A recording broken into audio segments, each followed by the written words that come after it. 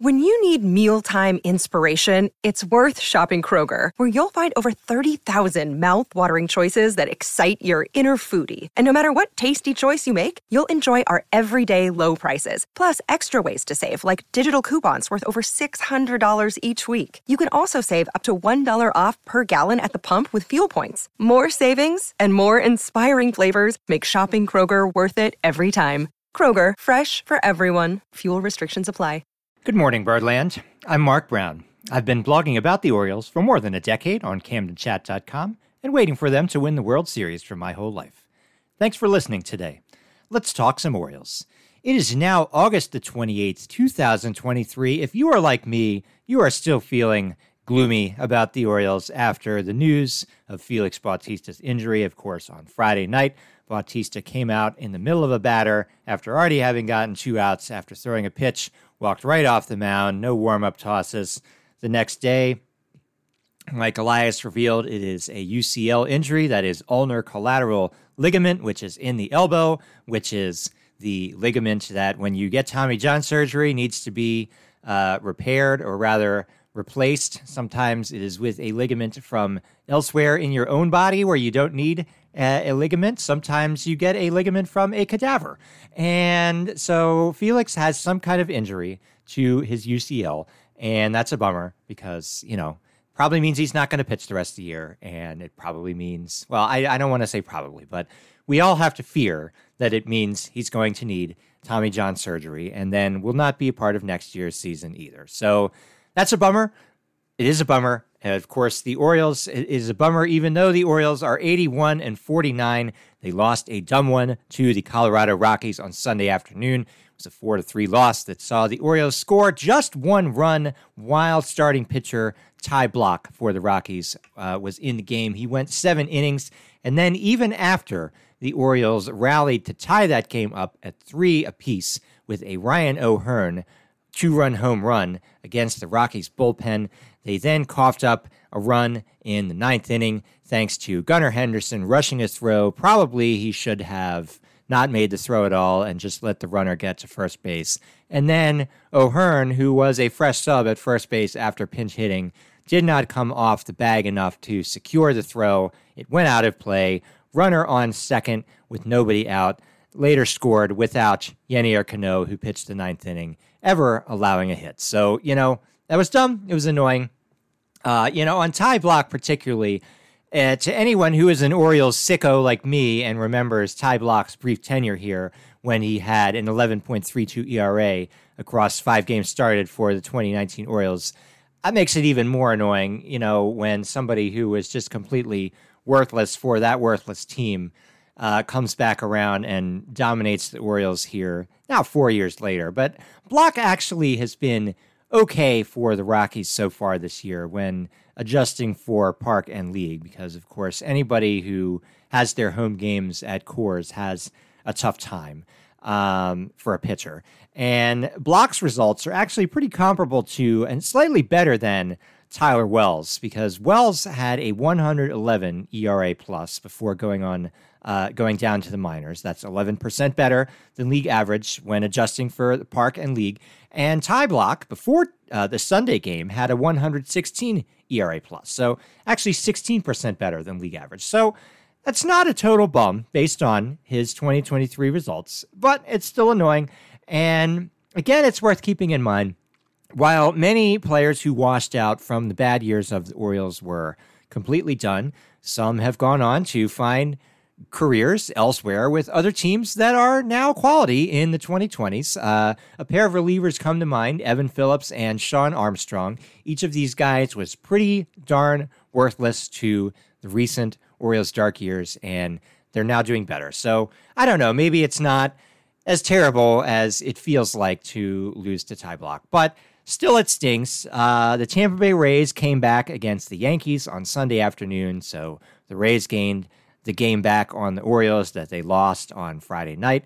The Orioles have the same 2-game lead that they have over the Rays right before they started this past weekend. So, Rays fans are probably annoying that the Rays lost on Friday night. Orioles fans certainly are annoyed that the Orioles lost on Sunday afternoon. So, preserves the status quo, except for this. We are 3 games closer to the end of the season, so the Rays now have fewer chances to catch up in the AL East, although, of course, there will still be plenty, especially with the 4-game set looming in mid-September. But anyway, the Orioles remain on pace to win 101 games, which is amazing. Unfortunately, it is now time to ponder life without Félix Bautista, at least for probably the next entire rest of the season, however long that is for the Orioles. And yet it's a rough picture. The Orioles, they did say it's a UCL injury, have not yet revealed the severity. One explanation for that could be that they know there's bad news and they're just hiding it from the public. But it's also possible that they don't really know. Sometimes you can't get a readable MRI scan until there's inflammation that has to subside. And it's possible that's what's going on with Bautista. Don't know. I'll tell you, I'm still fearing eventual Tommy John surgery will be needed.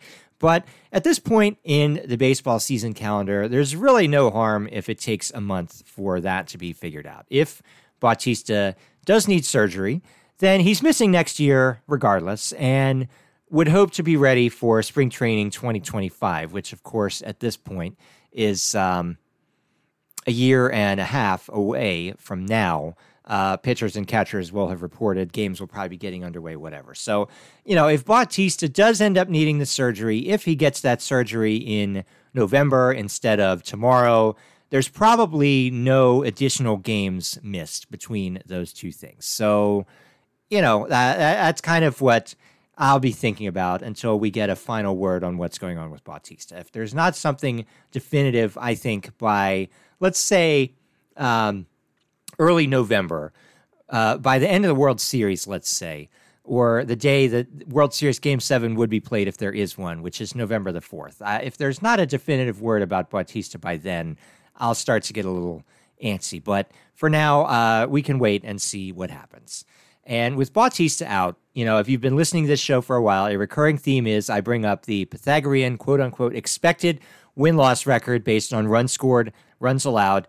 The Orioles are overachieving their Pythagorean expected win-loss record by 7 wins so far this season, and I think Félix Bautista is absolutely a huge part of that. So trying to continue to do that without him is going to be a blow. So here's a stat that I used to talk about in earlier episodes. I haven't for a while. It's called wins probability added, and it looks at every game and every event in every game, and each time something happens, it adds a certain percentage victory or takes away a certain percentage victory for one team or the other. So if you add all that up, you kind of get a decent measure of who is coming through in high leverage situations and who is playing poorly in high leverage situations. So take all pitchers who have pitched this year, at least 40 innings. Félix Bautista has the best wins probability added of all pitchers in that category. Best in MLB at 4.22 wins added. So there's no other American League pitcher that's even within one of Bautista. He was in second until very recently. Reds closer Alexis Diaz had a bad game and fell below him. And there's a couple of Brewers guys in the 3s range. But otherwise, the next closest is actually Yennier Cano, who entered Sunday's game with 2.97 WPA. Which, by the way, was tied with former Oriole Tanner Scott, speaking of guys who were not very useful for bad Orioles teams and have rebounded a little bit. So Bautista, he's been pitching in big leverage spots, and while he has not been flawless, he has done quite well. Similar to 2012, we find an Orioles team with a one-run game record that is great. After losing on Sunday, the Orioles are 24-12 in one-run affairs this year. That is a .667 winning percentage. The 2012 Orioles memorably were 29-9 in such games, a .763 winning percentage. That year's closer, Jim Johnson, had a 5.27 WPA. So I feel like if you gave Bautista another month, he might get about to that number. And if you were curious, or even if you weren't, in 2016, Zach Britton's perfect no-blown saves season, he had a 6.33 WPA that season. So, I mean, the tough thing about losing Bautista, and I think that we saw a problem. We saw this in Sunday's game when you can bring in a reliever who strikes out 46.4% of batters so far in the season. That is huge, especially in an extra innings zombie runner situation, but also in a situation where you have a two-base error that puts the leadoff man on with nobody out.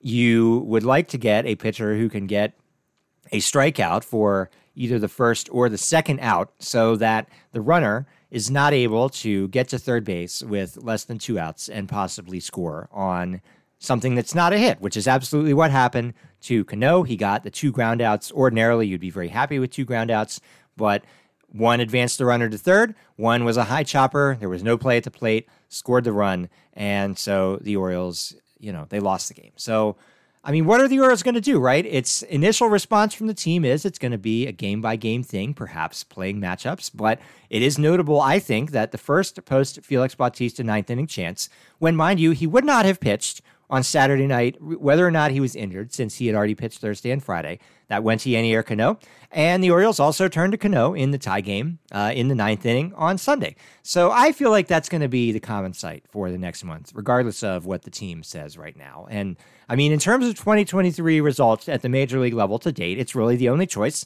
Yanier Cano, a 1.60 ERA for the full season heading into Sunday. He did have a rough month of July with a 957 OPS allowed, a 4.50 ERA, but he seems to have settled back down in August.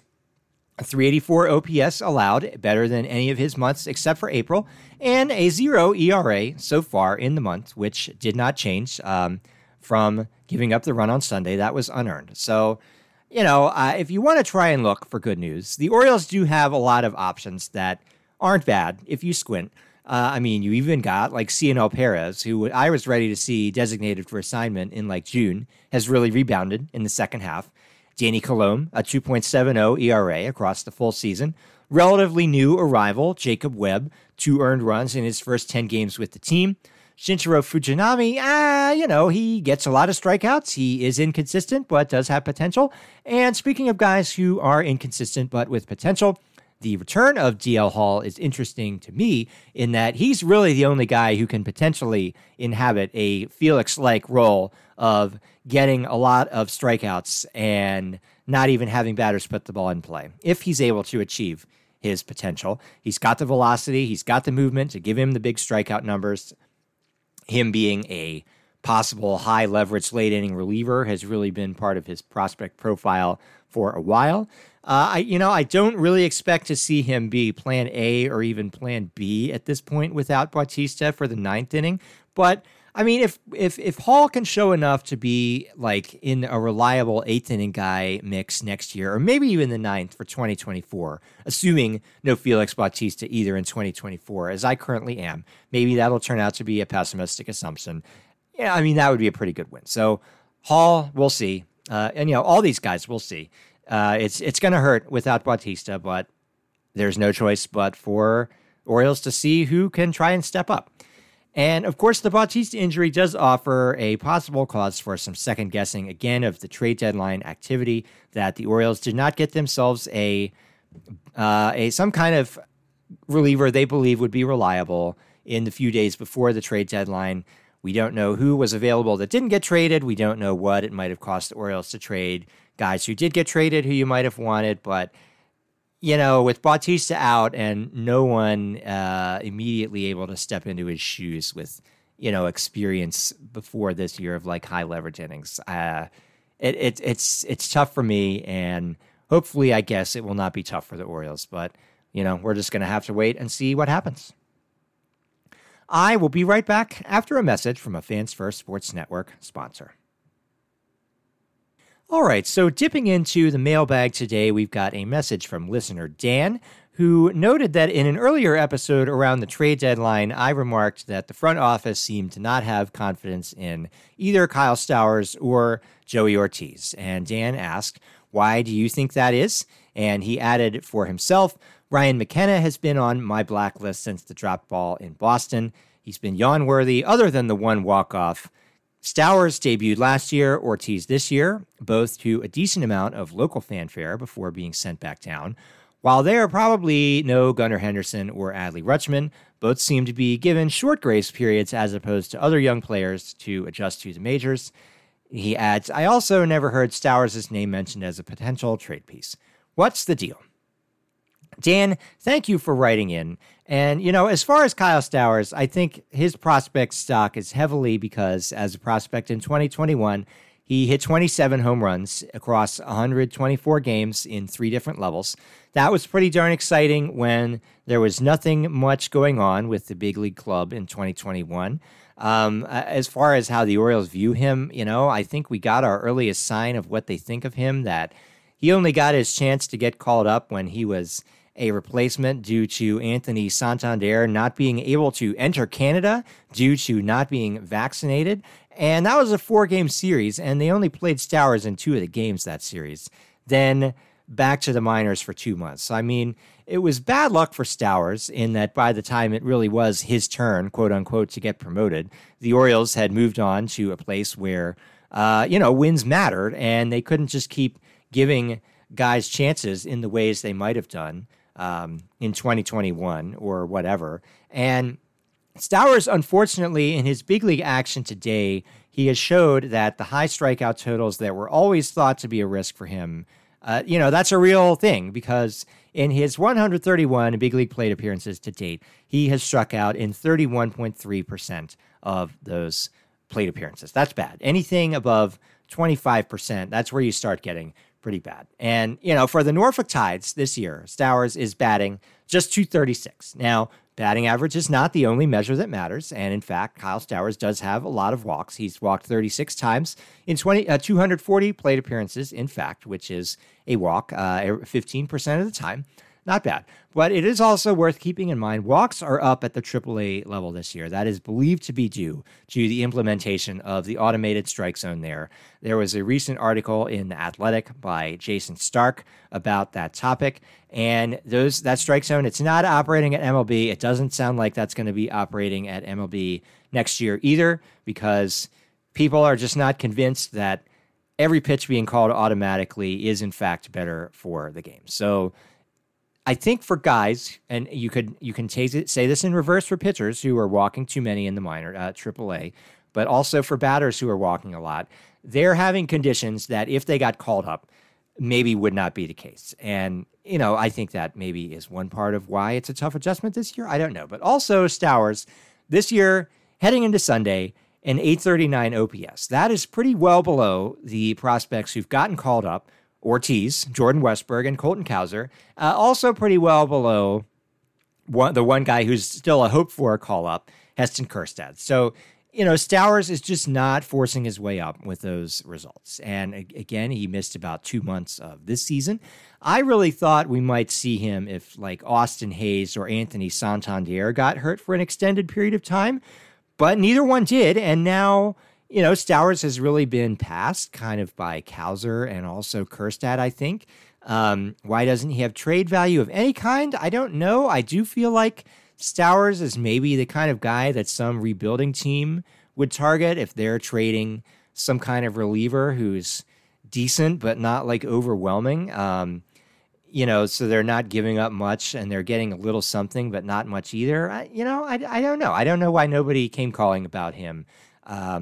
Or Joey Ortiz for that matter, although he is performing much better in AAA this year than Stowers.